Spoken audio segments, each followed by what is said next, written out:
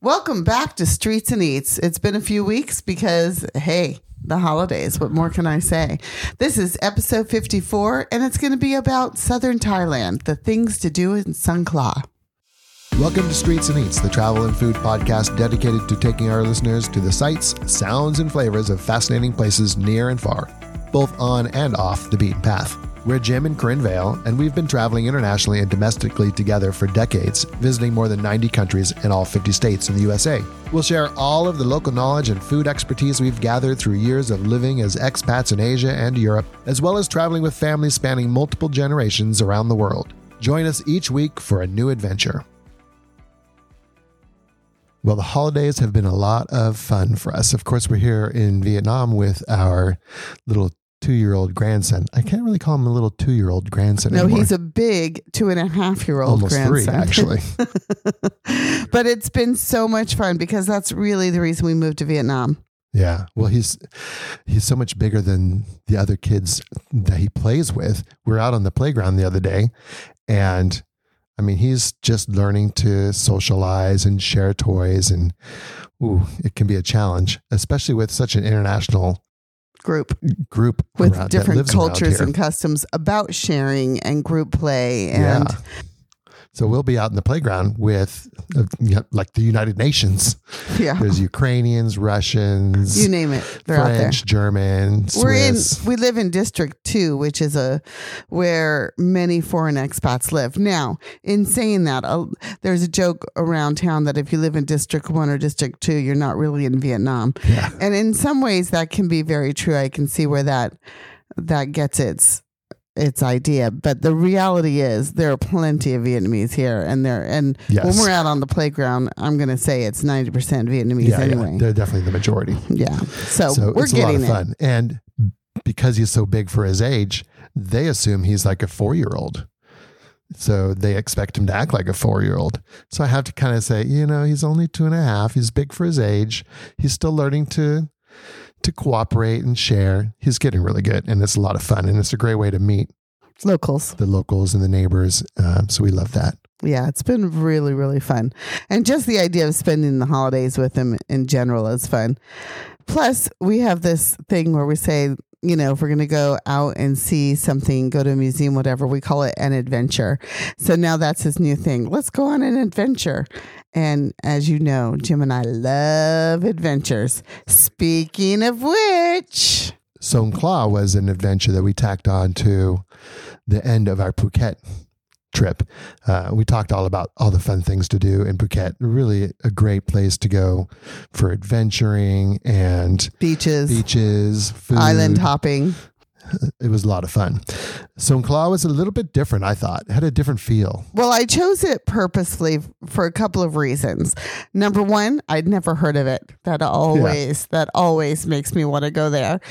And number two, I saw this gorgeous photo, just absolutely stunning photo of a longtail boat with some people in it and being surrounded with lotus flowers. Well, of course, that sold it for me. That's why I chose this area to go on a little excursion with. And we did it tacked on to our conference, our travel conference. So we were traveling with other travel bloggers and travel influencers. And it was really interesting. But because we were set on the time frame, we did make a few mistakes, and we'll talk about that as we go. But I'm here to tell you, Jim, what do you think? Songkhla, the hidden gem of Thailand. Yeah. I mean, that's not really a term that I like to use a lot, but it is. I mean, it's just beautiful down there. It's close to Malaysia. It's on the Malaysian border. So actually, we didn't see a lot of Western tourists, but we saw a lot of Malaysians and Singaporeans because basically they just take the train and hop across the border, and they can even do it in a long, albeit day trip, or better yet, in a weekend. And we saw plenty of people doing that. As it is, it took us about, I would say, 2.5 to 3 days to really get a good feel for the region as well. I think that's a good amount of time to spend there. And if you want an experience that's not what you typically think of Thailand with the beaches and the islands, I mean, you can do that too at a different part, then I would say go to Songkhla. Yeah. If you're in Thailand and traveling around, really the only way to get there, I think, from Bangkok or Phuket or any of those other places that you might be, is probably to fly. It's going to be cheap, yet easy. Yeah. And not too long of a flight. And well, it's like 4 hours from Bangkok because it's a smaller It's not plane. too bad though. Yeah. Well, so you can fly in from other points in Bangkok. You can fly in from Chiang Mai, Phuket, of course, Bangkok.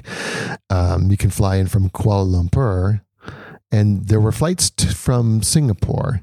Yeah, there were. And in fact, that's what people recommend is going ahead and taking the flight is just easy. It goes into this little tiny airport, Hai Thai, I think it's called. In Hai Thai.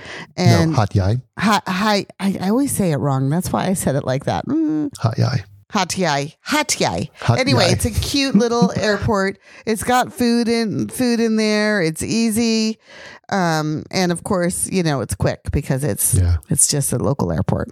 And it's just a ride into town. No problem. Well, Hat Yai is actually one of the larger population centers. It is Thailand. surprisingly. It doesn't feel like it, though. It really doesn't. It feels like a small town. Yeah.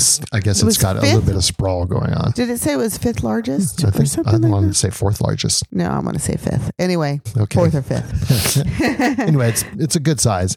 The airport is small and easy to navigate. And you can get into town. It's like, I want to say like 18 kilometers from the main city of Hat Yai. But cheap. Like most airports are these days. Yeah, but getting around Thailand is pretty cheap. So you can take a bus or a minivan or A taxi. a Even. taxi. Or Uber. Get into Grab. town, and then from there, the bus station will take you to the different points in the Songkhla area. Yeah, it's a good. You could make Hat Yai a base, I think, but you'd be doing a lot of extra moving around, traveling around. So I wouldn't. I would just make I it. wouldn't either. I mean, I don't see anything wrong with packing a suitcase and going to Bangkok for 2 or 3 days, going to Phuket for another 2 or 3 or 4 days, and then going to Songkhla, Hat Yai, for another 2 or 3 days. Yeah. And you could almost make a 2-week trip out of it. And you're seeing different parts of the country, completely different things, and wonderful.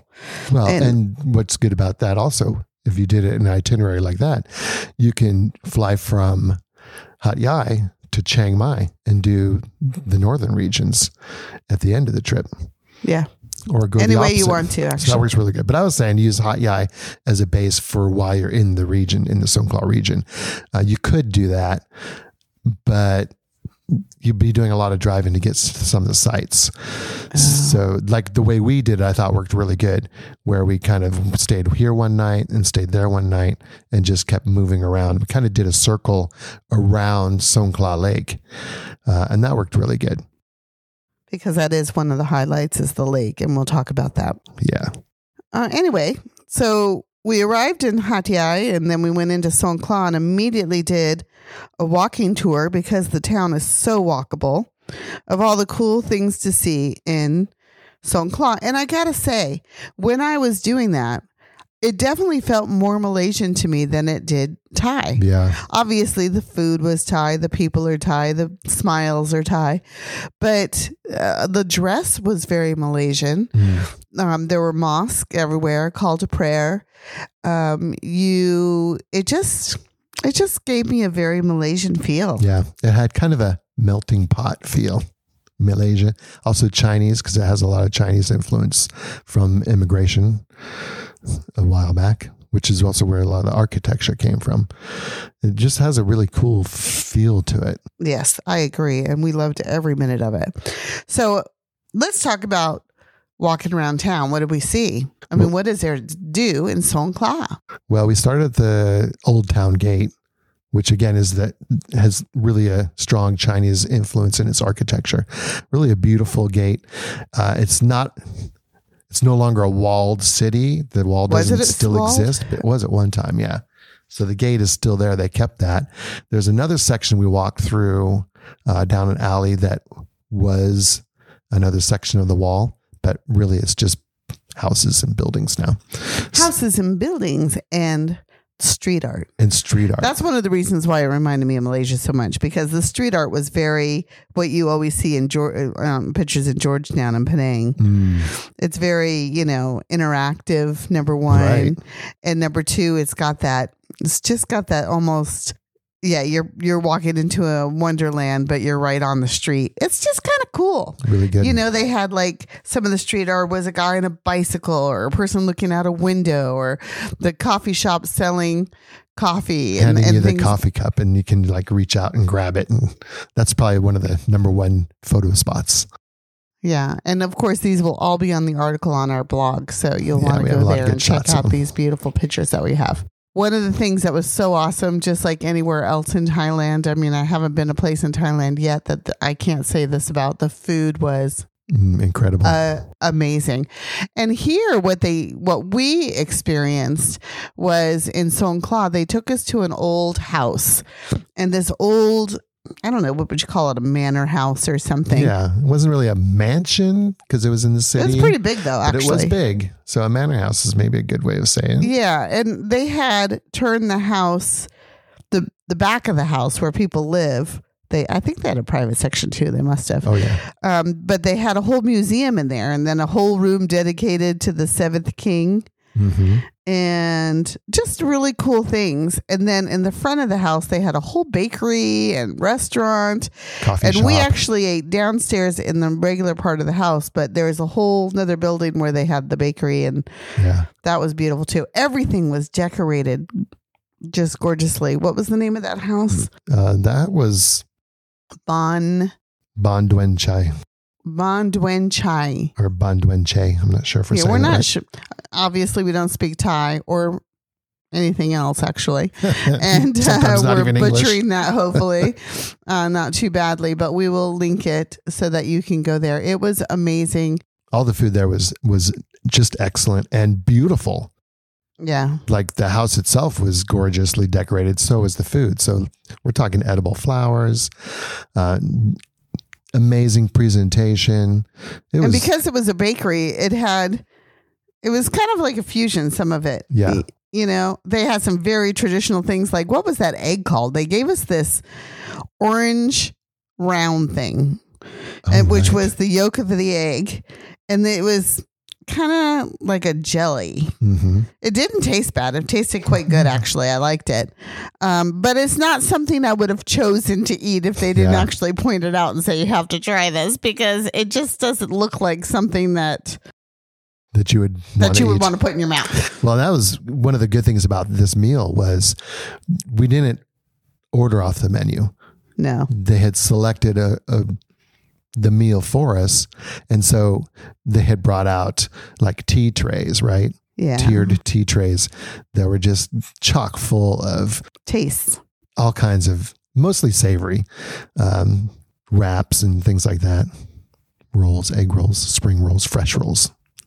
Fresh rolls is what they were, right? Yeah. And they also had rice. They had everything you can imagine. Yeah. We had noodles. We had rice. We had chicken wings. Those were my favorite. They were super spicy, really delicious. It was all so good. I definitely could not eat enough. No. Anyway, so we were walking around town. We had lunch there. Also down in the town. And one of my favorite things was the street art, as I was saying. But we went to a few places that are along the route, and we'll make a little map on our blog so you can see it. But there's a Chinese house where they kind of turned it into like a library, almost like a library, but there weren't really books there for you to check out. It was more of a space to relax, which it's a pretty warm place. So that gave you a chance. All the windows and doors are open. And if there is a breeze, the breeze would go right through there. But you just sit there and sort of commune with other people who need to sit down. And it had photographs on the wall, and it had like this big book sort of art installation. But it was just an interesting place, and it was right along the port as well. It was a very old traditional style, one of the oldest buildings I think in town. So yeah, really cool. When it's closed up, because I was looking at Google Maps trying to pinpoint its location, and when they did their street shot of it, it was closed. So it doesn't look like much when it's closed. It's just another old wooden building with, shuttered front. But when it's open, the whole thing opens up and it's just beautiful natural wood, brickwork in some areas. And yeah, just a great place to sit and we talked to the few other people that were there. There was only 3 or 4 other people there, but they were all just willing to chat and have pictures taken. And yeah. Oh, the little family in the back. Yeah. And then there was a little family in the back. That's right. And it's right off the lake. Well, okay. So the old town is pretty small. It's definitely walkable. It's one-way streets. So we went down the main road closest to the lake, and we walked down that one, and then we came back up a little bit more inland on the other street, which was more the opposite direction. I would say that was more the shopping road, the main road that people walk on. So we kind of did it where we ended up on that road. Yeah. And that worked out really good. I think the reason we did it that way is because we went to the Ceramics Museum, which was just beautiful. I mean, you walk through there, and again, it was like an old manor house, and there's just the furnishings and the ceramics, and everything was just so feng shui, so beautiful. Yeah. So calming. But there was a lot of people there, surprisingly. It was pretty crowded, yeah. But it was so nice. I mean, like I said, I think the tourists were all Singaporean and Malaysian. There were no other... Oh, no, not Chinese, because China wasn't open yet. It wasn't Chinese, yeah. And they were so polite and so welcoming, and they were very conscious of not being in your photos, or if you wanted them in the photos, allowing you to be in the photos. It was just really, or taking really, photos really of nice. us. Yeah, or taking photos with us. Exactly. Which was fun. Then we went to what they call the Red Brick Building. The Red Rice Mill. The Red Rice Mill. Okay, yeah. Don't ever repeat what I call things. But anyway. Bill, because it's on a lake, a very large lake, it was difficult to get rice moved around other than on the water. So farmers from around that region would bring their rice into this rice mill where they could get it milled and sell it as like a cooperative type thing.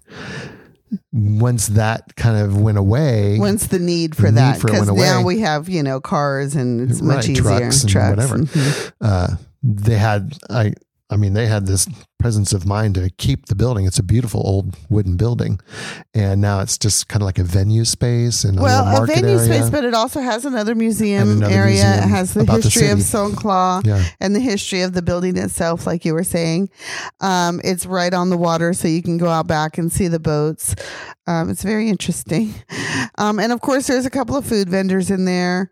Ice cream, you can get ice cream, and you can just sit and again get out of the heat. When we were there, and that was the 3rd week in November. Yeah, it was hotter than blazes. Yeah, I'm sure it's always hot there. And every picture you see of me, be warned, my hair is all over the place because it does not do well with humidity. So it's hot and humid, and yeah. Well, that was a fun space because like I said, it's a venue space. So there's a stage in one area, but it wasn't like a live band playing. It was karaoke. At the time we were there. And I don't know if it was like people who were singing for the crowd karaoke or just a karaoke machine up on the stage that anybody could come up and sing to. We don't know. Which is what it more seemed like. But it seemed very informal. Yeah. And very easy, and just people were having a lot of fun. Kind of a nice space. Yeah. It was really fun. It was definitely worth a stop on our walking tour for sure. From there, we did go around the corner and come up on, like I said, more into the main downtown area, I would say. And when you're down in the main downtown area, there's a Chinese temple or two that we went to. There's wonderful shops, plenty of food, street food, and restaurants. And I just think that we had a really good time walking down the street. I got to take a rickshaw ride. A little rickshaw ride. About 3 blocks. One of the things you're going to see in the street art as you're walking through this part of town is there's a huge mural on the side of this one building that's got faces of Songkhla, people who have been in the city or maybe are important figures in the city, that sort of thing. And they're just covering this wall with all these faces and people, which is really cool. But one of them is this really old guy with a rickshaw. And our guide points it out and says, and you can still ride on that rickshaw. And I said, oh, really? Because we had seen a couple rickshaws around the town, but mostly it's a walking town, I would say. Just yeah, you don't really need to ride a rickshaw. It's so small and there's traffic. So walking was good. Anyway, about 20 feet from that mural, sure enough, here is this old man sitting on his rickety old bicycle rickshaw.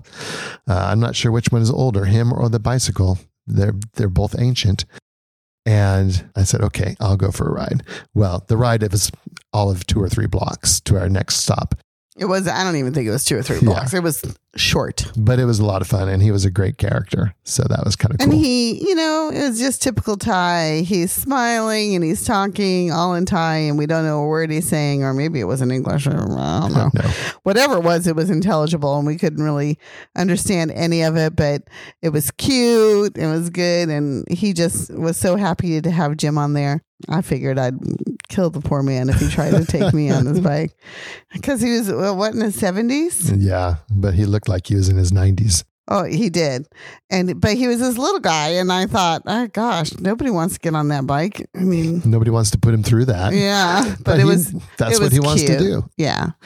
Anyway, Songkhla is a very cute little city. Yeah, and it's not going to take long to go through it. One day. Really taking your time, you'll be able to do everything. I would say a half day. I think it's more of a half day thing, but if you want to eat there and just spend the night, I think you have time if you fly in, if you get there in the morning, and you have like all afternoon and evening, that would be plenty. It would be a good place to stay for the night. The one place that we stopped in at the end of the walking was a boutique hotel that was a beautiful little place. Had a gorgeous garden, interesting food, coffee shop, and they did it all right there. So it was really a cool experience, I think, just to have tea there, which is what we did.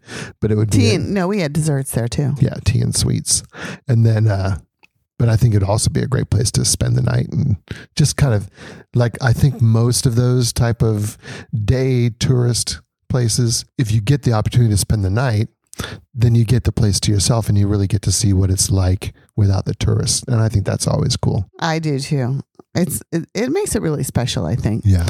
Anyway, so the next day, the main reason we wanted to go to Songkhla was to get out on the lake. And so the next day we drove, how long did it? Well, we drove from there up to the top of Songkhla. About how long was the drive? I wouldn't say like 3 hour, 4 hour. No, I don't remember it being that long. Anyway, it wasn't 2.5 hours. Maybe a couple of hours. And the first thing that you come to that sort of maybe introduces you to this part of the region is the Chalom Prakyat's 80th birthday bridge. Oh, right. Which they were so proud of this bridge. The longest bridge in Thailand. Yeah. And we heard about this bridge over and over again before we got there. So we were very much looking forward to seeing this bridge. I'm going to say it was long. Yes. 5.5 kilometers. But it's, I guess in my brain. When they say the bridge is a destination, you think the bridge is the destination. Right. It's going to be some kind of amazing architecture, that sort of thing, right?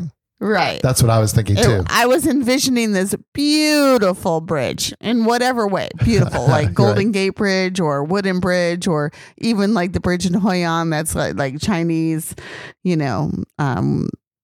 ceilings or something. Oh, right. No.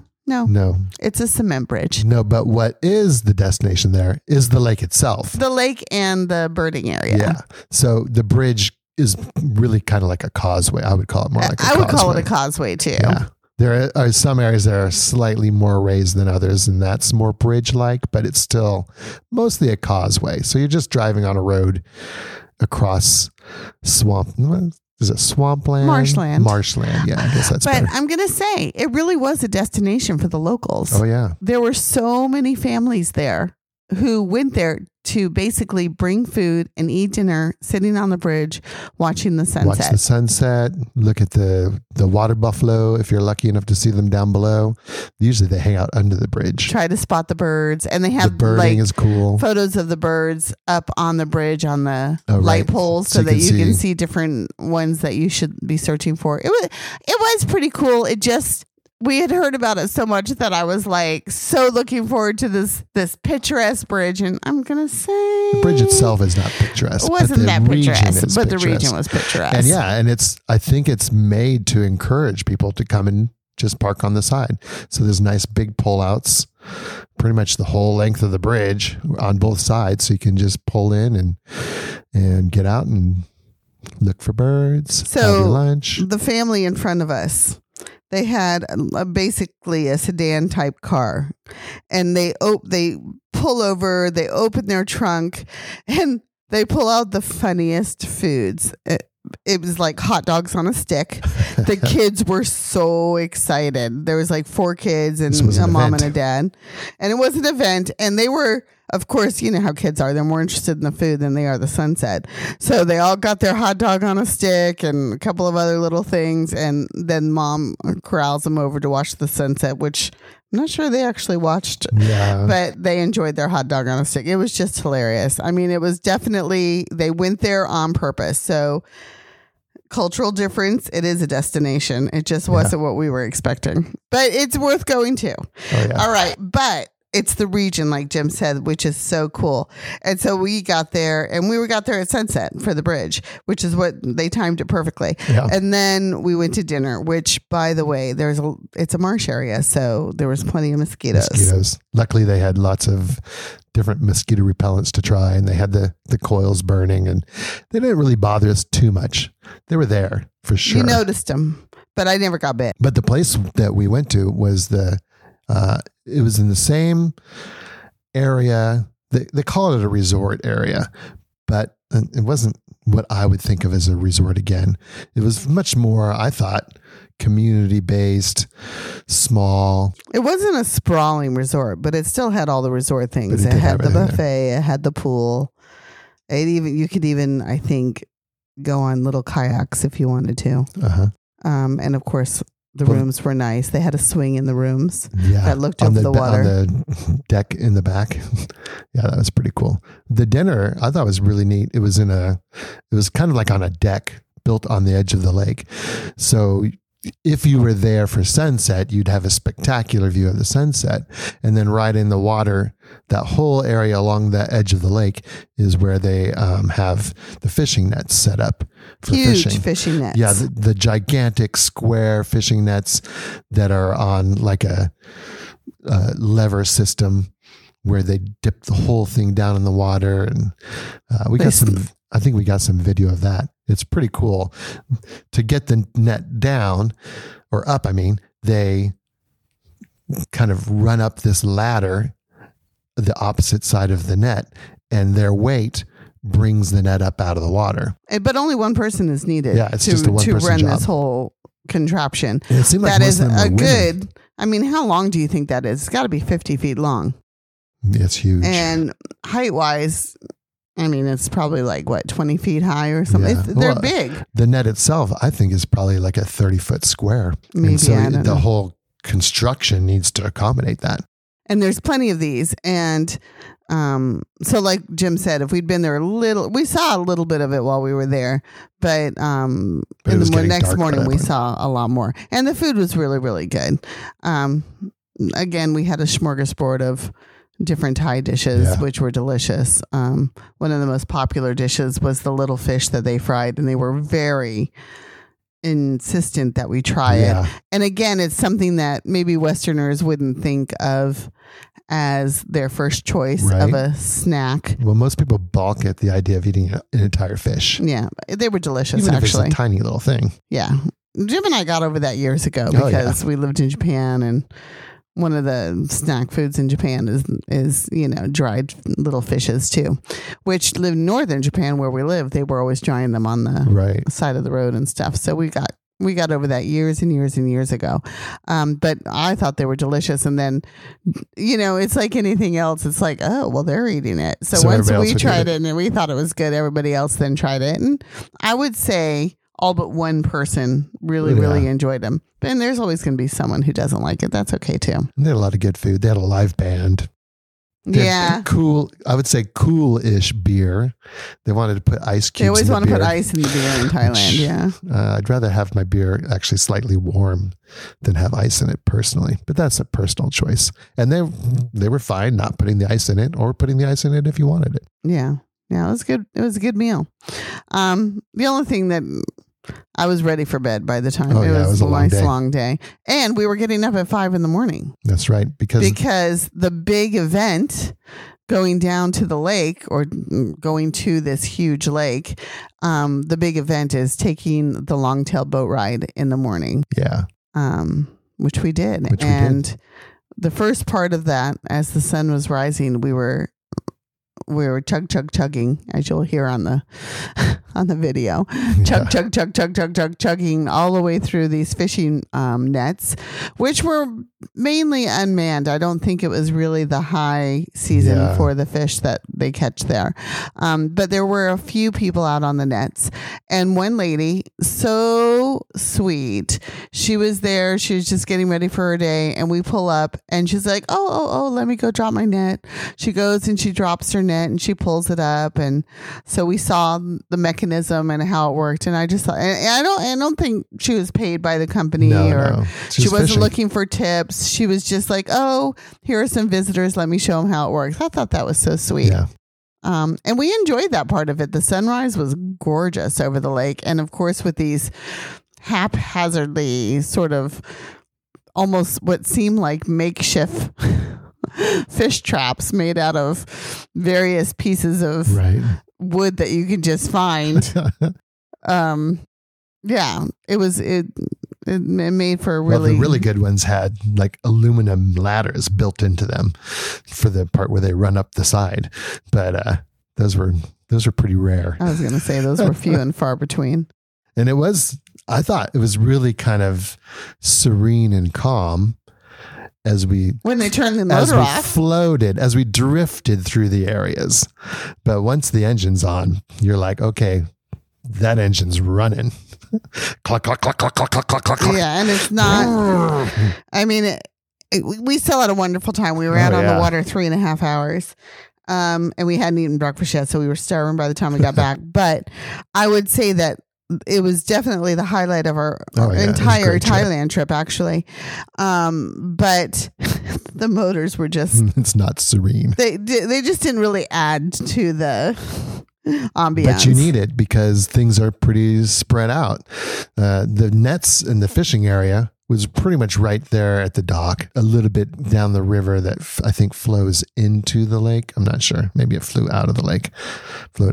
Anyway, so about 100 meters from the dock to get to the lake, and it's all the fishing nets and a little bit along the lake edge. We kind of stayed that area just till the sun came up, and it was a beautiful sunrise. But then to get to like where the water buffalo are and where all the lotus flowers and the irises are, that's quite a bit of ways. Yeah, it's so a long you need ways. that engine. And yeah, as soon as the sun was up and we were done with that little area, on comes the engine, and we're just kind of shooting across the lake, which was also a lot of fun.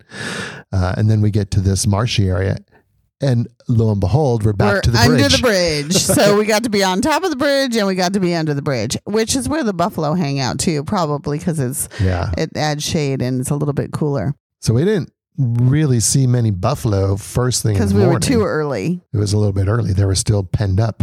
Okay, so in my mind, here's another, I guess, misconception that I had. I'm assuming that these water buffalo are either wild or... At any rate, they just live there. They're always there, right? And they sort of, I don't know why I was imagining it this way, but I assumed them to be there at all times. But as it turns out, because the boat driver took us actually to a corral, they corral the water buffalo at night. Up on these little islands that really don't do anything but hold the water buffalo at night. A herd of buffalo. I mean, it's like packed in water buffalo. I'm assuming they must milk them or something. Yeah. And then they let them out in the morning whenever they get up and get over there. And I don't know if they've milked them again or what they've done. So at 6 o'clock in the morning after seeing the sunrise and doing part of the thing, they weren't out. No. But by the time we came back around, I'm going to say 7:30, the water buffalo were out. And in fact, they were all sort of going where they wanted to go, and they were moving a lot and swimming, and they had their babies, and they were watching them, and they were making sure that they didn't get in too deep. And it was pretty neat. And unfortunately, I think that some of the boats may have gotten a little too close and scared some of the water buffalo, because there was probably 5 or 6 boats, 3 of which were with us. Yeah. And then some were with a few other people. And maybe, I felt that was a little bit stressful for the cows, the water buffalo. But other than that, when we kept our distance, they were beautiful, and it was fun to watch them swimming and figuring out where they wanted to go. We also saw, and this is like I mentioned earlier, a birding area, and we saw tons all kinds of different gorgeous birds. It was the perfect time of day for it, of course. Yeah. So once the sun comes up, like that point where it's just coming up, the birds are the most active. They were everywhere. It was very cool. A little too far to get any good pictures, but yeah, of course. But still beautiful, and you can see them with your naked eye, and that made it much more interesting. And the other thing in that area was, of course, the lilies, the water lilies, and the lotus flowers. And the lotus flowers, that's right. So first we came across the water lilies, and this was really interesting. I'd never really been in the water with a water lily.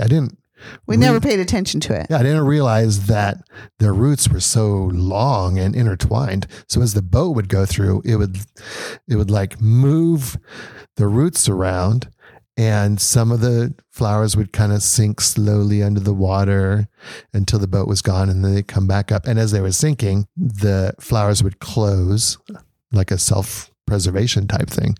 That was pretty neat. But it was really cool just to be like in the middle of this huge water lily bed with flowers all around.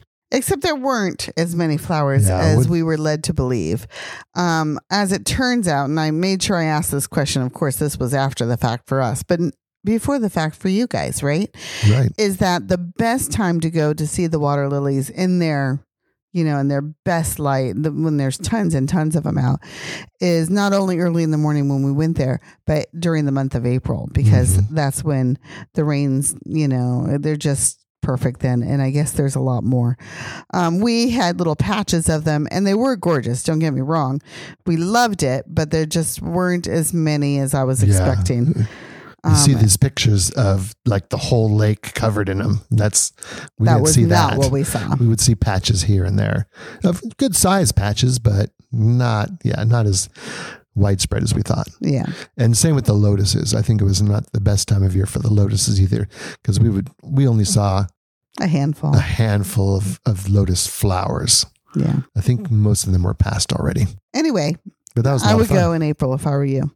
If you have a chance to go, if you're going to be traveling to Thailand, go down there in April and check it out, and let me see your pictures. Yeah. The very end of our tour, it's getting late. We're a little tired and actually perhaps ready to go back. The guide takes us on another little jante plumeret, we like to say, which is completely incorrect, by the way, down this almost, what would you call it? Like a water tree tunnel. Oh, yeah. Instead of those road tunnels where the trees come over, it was exactly like that, except that it was a little narrow waterway. And it was only, if it was 3 feet wide, I felt like it was a one-way But we did route. have a boat come by, and we just all sort of like stopped and went really slow and kind of like you would on a really narrow country road. Yeah, it was beautiful. It was actually, I think, the prettiest part of the ride. I really enjoyed that. The sunrise was cool too. It was all cool. Don't get me wrong, but it was such a great way to end the lake ride. Yeah. And it was kind of funny because it was getting towards the end of when they had chartered our boats, and one of our boats didn't go down there. Right. So they got back a whole hour before we did, and they had a nice long leisurely breakfast, but they did not get to see this beautiful water tunnel. Well, yeah. And it came out on the other end and it opened up into this beautiful like grassland field, lake marsh area that was really just beautiful and quiet. And so in order so to green. take this, you might want to book your tour before you go down there. But that is really one of the main things that you're doing is taking the water, the longtail boat ride early in the morning. So if you get down there and you haven't booked it yet, talk with your hotel right away because you'll want to book it for the morning after you get there. Yeah. And it's definitely a highlight. And like I said, we were on the water, I'm going to say 3 to 3.5 hours. Right. And we were hungry when we were done. Well, and the longtail boats brought us right back to a dock. The dock of our hotel. At the hotel. Yeah. So we just climbed off the boat and went right up. Right. We to threw breakfast. our things in the room first, but then we had breakfast. After breakfast, the other big thing that you can do in the area is to go out to the Varney Handicraft and Homestay area. And let me tell you something. You really don't want to miss. No, it was fascinating. If you love baskets, number 1, or handicrafts of any type, number 2, or just seeing how things are done and a success story, it had all of those components plus more. Yeah. And really well put together, well presented, thought out, just a gorgeous building. The handmade woven handbags is their big thing that they make. These are like designer handbags. They're gorgeous. They're amazing. They're not like a little woven bag that you would pick up for grocery shopping in a little street market or something. And even the ones that may be embroidered and you can pick up for, I don't know, $5-10 on it. I have no idea.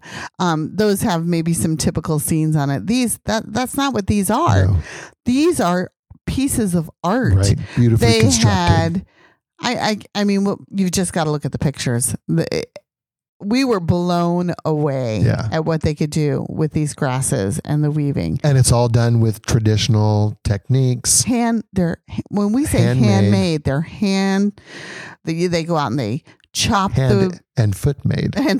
They chop the weeds, they dry the reeds, they bundle them up. And then they like walk on them like you would walk on a barrel to make them flat. Soften them up. And make them flat. That flattened them out. And then they actually just have these people that are locals who come in and work however many hours they want. And they have different jobs, whatever their talents are. But most of them, of course, they need lots of weavers. Right. And they just weave and weave. And one of the weavers, of course, is the mom of the family who started this business. And she was just wonderful. Yeah. And she was amazing. She'd been doing it with some in like 30 some years. Oh yeah. It blew my mind. I'm not a big shopper. So when I first heard about this, I thought, oh, this really isn't, my kind of a thing. And I eat my words. I mean, the whole event was amazing. Well worth the trip.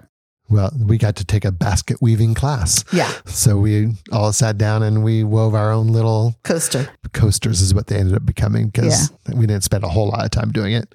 But it was fun because there's a group of like 8 of us, right? What was neat about it is... How are you doing? How are you doing? What was neat about it is one of the things they taught you was how to do a little bit of design in there and see what your ingenuity was. 8 people, 8 different designs. Right. It was, that to me was mind blowing all just by itself. Mine was one of the least attractive. Jim's was one of the more attractive, but it didn't. I didn't really incorporate a lot of design in mine. Yeah. It was just neatly woven, I guess. And then to show you the different parts of their bags and how they do them, the next part of the experience is you go and learn how to embroider on these handbags, and it comes with a handbag that was a nice little handbag. It's a nice little handbag that you would want to buy anyway. Not one of their like high-end designer ones. No. This is more like a beach one. Yeah, exactly, to carry things around. And then you could embroider anything you wanted on it. But you were going to do the embroidery, the majority of it. So we just picked letters for our daughter's names. But a lot of people did a full name, or some people did small flowers. My favorite one was one person in the corner of the bag just put one daisy, and it looked beautiful. It looked very stunning, actually. Really cool. And so we learned how to do the embroidery part of it too. And of course they helped us. And they would watch and kind of see how people were doing things, because For this, we didn't get any instruction at all. You just like, yeah, well, they showed you at the very beginning. Sure. But when they let you loose with the needle and the yarn, you're pretty much on your own. And they would just kind of look and look over your shoulder, and some of them would shake their head or whatever. But then when you were done, they would take it and they would do the finish work for you. And so you would get it back and be like, wow, that looks pretty good. Looks nice. Did I do that? When in reality, they didn't undo anything. They just like tweaked it and filled in little areas just to make it look really nice for you, which I thought was pretty cool. And we didn't stay there, but it is a homestay where you can have like an experience where you're staying in these really gorgeous rooms. They have really gorgeous pool. Bungalows with a pool. Food is provided, which it would need to be because this really is kind of out in the middle of nowhere. And I think you could do that in conjunction with a boat. You'd have to check that out. We don't know for sure. I'm not sure. It is a little bit far. You'd have to get up really early to get a sunrise. Yeah, I think it's better to stay closer to the lake. It was a good half hour away from the hotel that we stayed in, but in the area, so it might be doable. Something to check on. But I would stay there. It was a beautiful place. And a lot of fun. And the family that runs it has really turned it into a success story for the whole community. They get everybody involved. It's not like one person making a huge amount of money. They put a lot of the profits they get back into the center itself. Of course, it's shared with all the people that work in the area, but they also do projects for the community with a lot of it. So I thought that was really cool. It was a beautiful place. It was definitely a success story. Like I said, didn't think I was going to like it. Ended up really, really loving it. So I think it's worth going to. I think you should plan on it. And if you like doing any crafts or anything with your hands or knowing how things are made, you're going to love it that much more. Yeah. The last thing we did in the Songkhla area was also one of the most fun things. And that was let's see if I can say this right. Probably not. The Klong Hae. The floating market, yeah. It was a floating market. Now, here again, my idea of what a floating market is and what Klong Hae's idea of what a floating market is are two entirely different things. When I think of a floating market, I think of like canals that are lined on both sides with like long-tail boats that are covered, and they've got one boat might be full of coconuts and one's full of bananas and different produce and different products. Yep. And you're just kind of cruising through these canals and shopping. That's what I thought. That's not what this floating market is. That's not what this was. This was long-tail boats, all parked with their front of the boat sort of overhanging, almost like a curb, like a road curb, but it was the side of the river, like of course. Like a promenade on the river. Like a promenade, yeah. And there must have been, I'm going to say 50 boats. Oh, yeah. I don't know how many. Quite a few.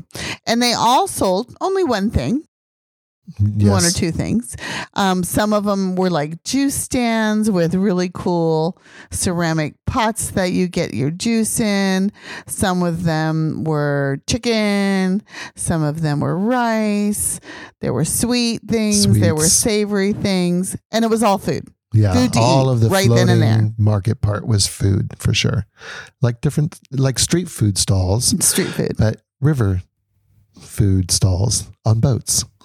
It was pretty cool. Of course, the torrential downpour that came as we were walking through there really put a little really damper added on to the it. experience, made it difficult to enjoy the food and hard for the people selling it, of course. But clearly, that's something that they're used to dealing with. They just kind of zipped up the areas and covered it a little bit and waited for the rain to stop. And then everybody came back out, and it was pretty crowded. And we tried a few things, but gosh, we ate so much on this trip that we were not hungry at all. And it had, I wish I'd gone there hungry. So go to Klong Hae hungry because the food down on those boats, cheap. And I mean, I didn't eat a whole lot of it because like I said, we were full, but I could have. And what we did have was amazing. It was delicious. It was so good. And they had such different things. Like they had because it was a street food, like they had, this one lady had like these, bamboo bamboo kind of pieces of wood where they had the rice and an egg in it. It was just really pretty presentations. But there was also a market there. Yeah, and behind it. So, like, if you walk along the promenade, that's where the boats are. But then you can go up steps to a higher ground. And there was a covered market. Which I think is probably there maybe all the time. For sure. It's a permanent market structure that you could walk. And you can get anything there, from T-shirts to rice makers. More food. Clothing, of course. Yeah. Shoes. A lot of people doing their shopping. Bought a couple of T-shirts and some tie pants and stuff. And even for people who aren't shoppers, it was a great place to go, for sure. And that was kind of our, swan song. That was the last thing that we did. And if I had gone hungry, I probably would have I loved it as it was, but I would have loved it even more because I wanted to try so much more food and I just couldn't do it. But it was definitely something that you want to do when you're in the area. Songkhla, for me, definitely was a highlight of our Thailand trip. I like your term, hidden gem. Well, I mean, everybody's heard of Chiang Mai and Chiang Rai and of course Bangkok and Koh Samui. And it's just, and they're all great places. I love them. Don't get me wrong, but this was even that much cooler, unexpected and beautiful. And there was more to there. It's a smaller area, so it's not full of things to do. I mean, you're not going to get that experience where you have, temple after temple after temple after temple to go to, like you can in Chiang Mai or in Bangkok or whatever.